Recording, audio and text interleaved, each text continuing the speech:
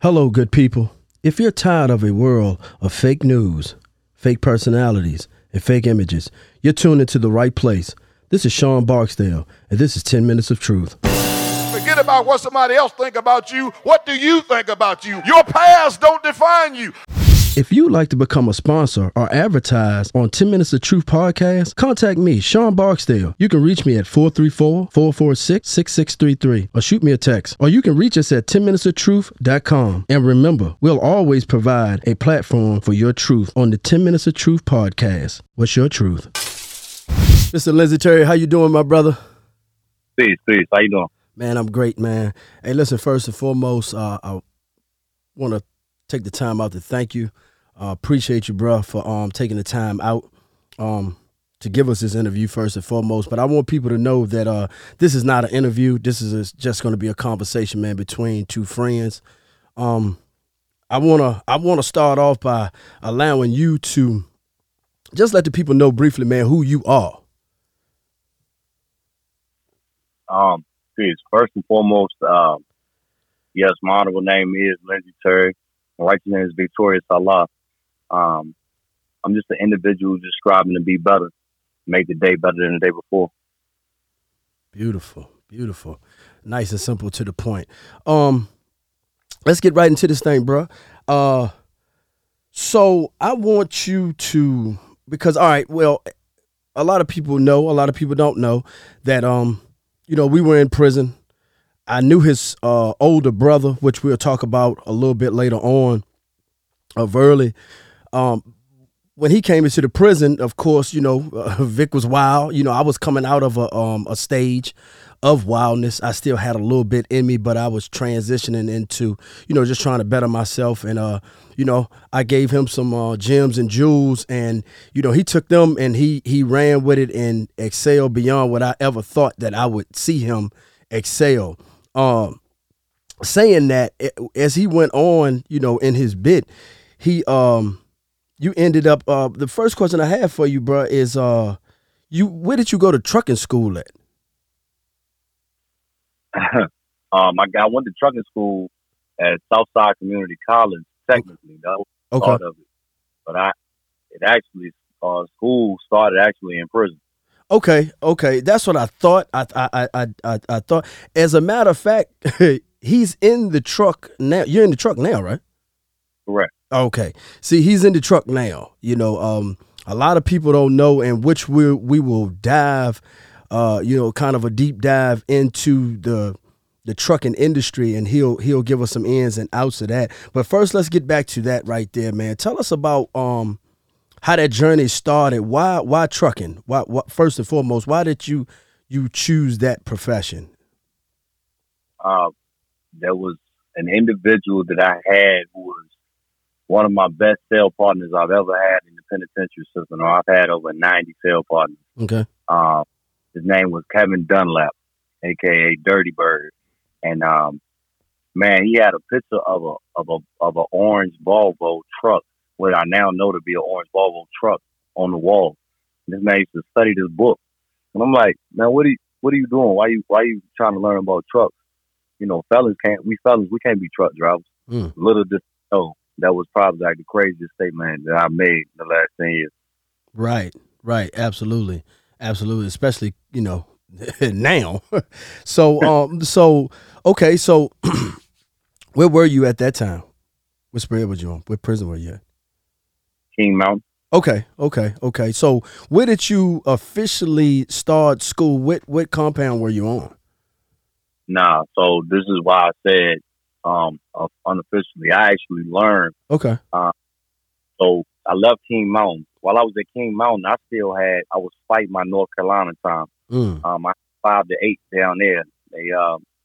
I fought for 4.5 years to get my sentence order corrected. Then you didn't want to give me my date.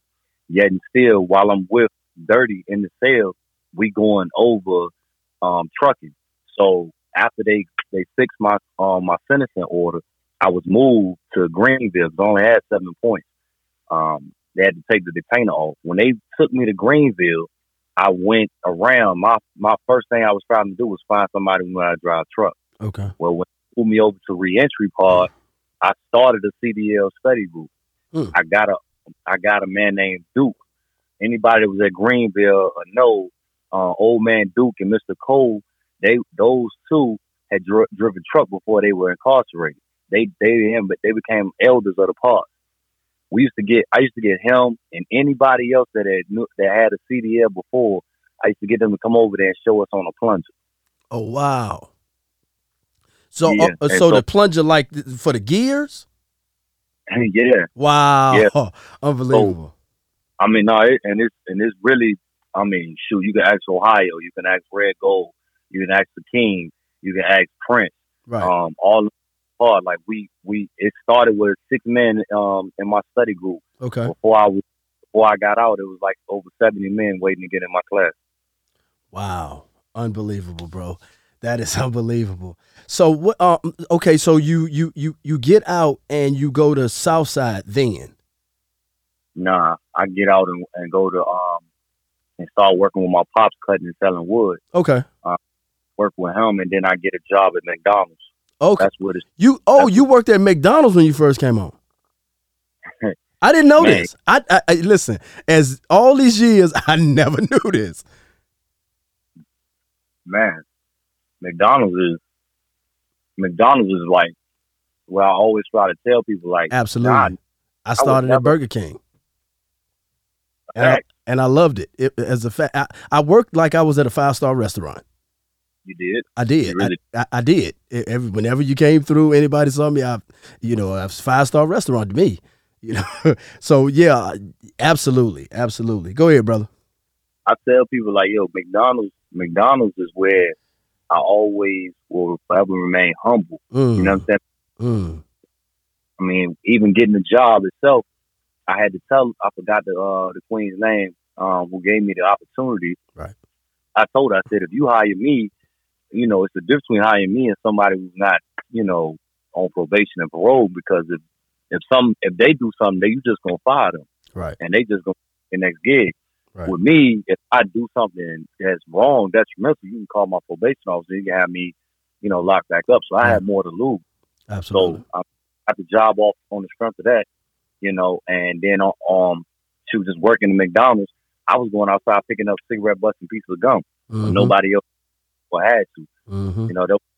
That was a means to like, okay, after I started there, I think I did that for like a couple of weeks. Mm-hmm. Just wrote me a letter of recommendation. Then the GM, I forgot the other, the lady who runs both stores, she ended up writing me a letter of recommendation to my probation officer. So, I could have got off probation and parole within 6 months, but I told them no, I needed to be able to stay on it so I could show brothers like, nah, don't run. We're not doing anything we got to run from no more. So, that's right.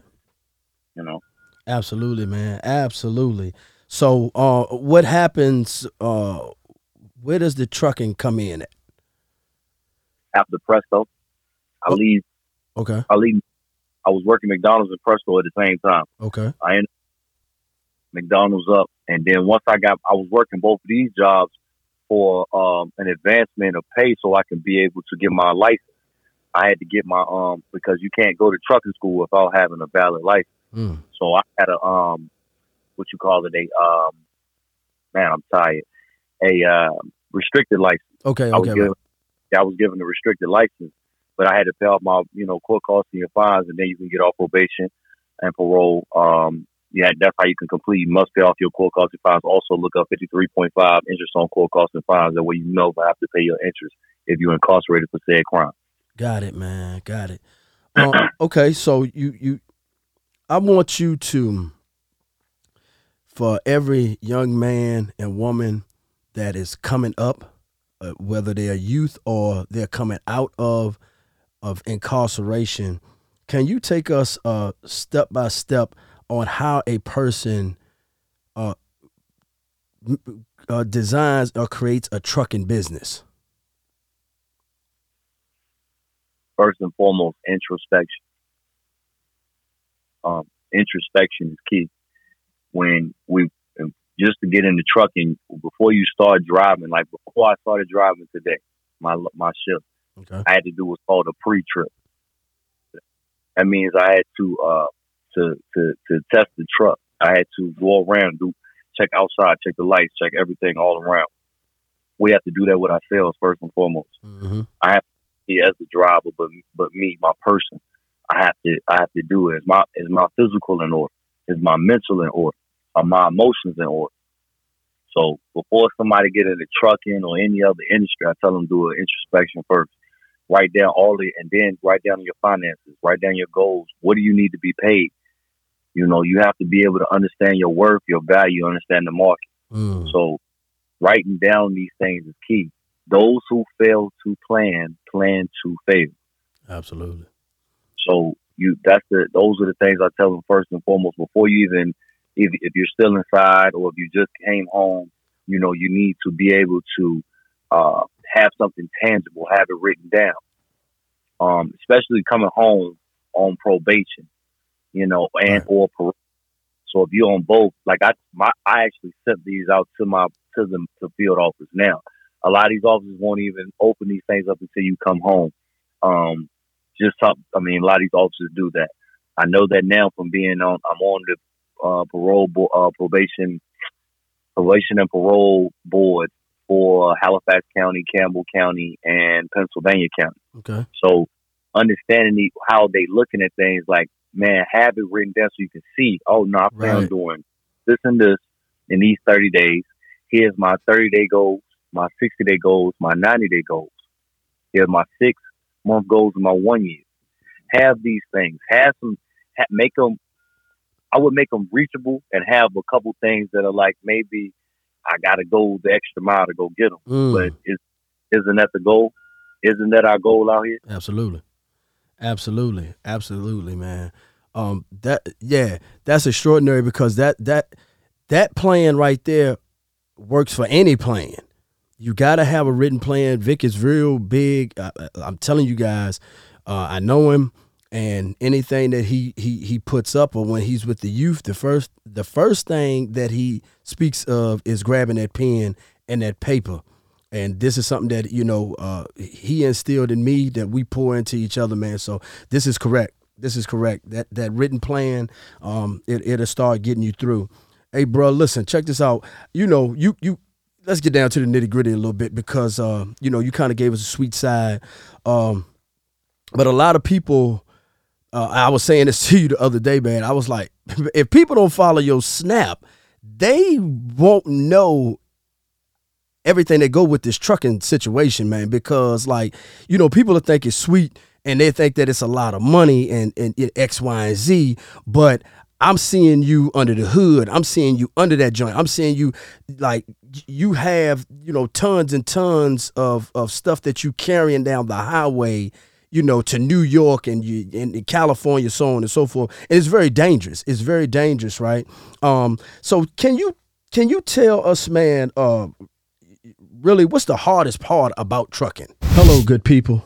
If you're tired of a world of fake news, fake personalities, and fake images, you're tuned into the right place. This is Sean Barksdale, and this is 10 Minutes of Truth. Forget about what somebody else think about you. What do you think about you? Your past don't define you. If you'd like to become a sponsor or advertise on 10 Minutes of Truth podcast, contact me, Sean Barksdale. You can reach me at 434-446-6633 or shoot me a text. Or you can reach us at 10minutesoftruth.com. And remember, we'll always provide a platform for your truth on the 10 Minutes of Truth podcast. What's your truth?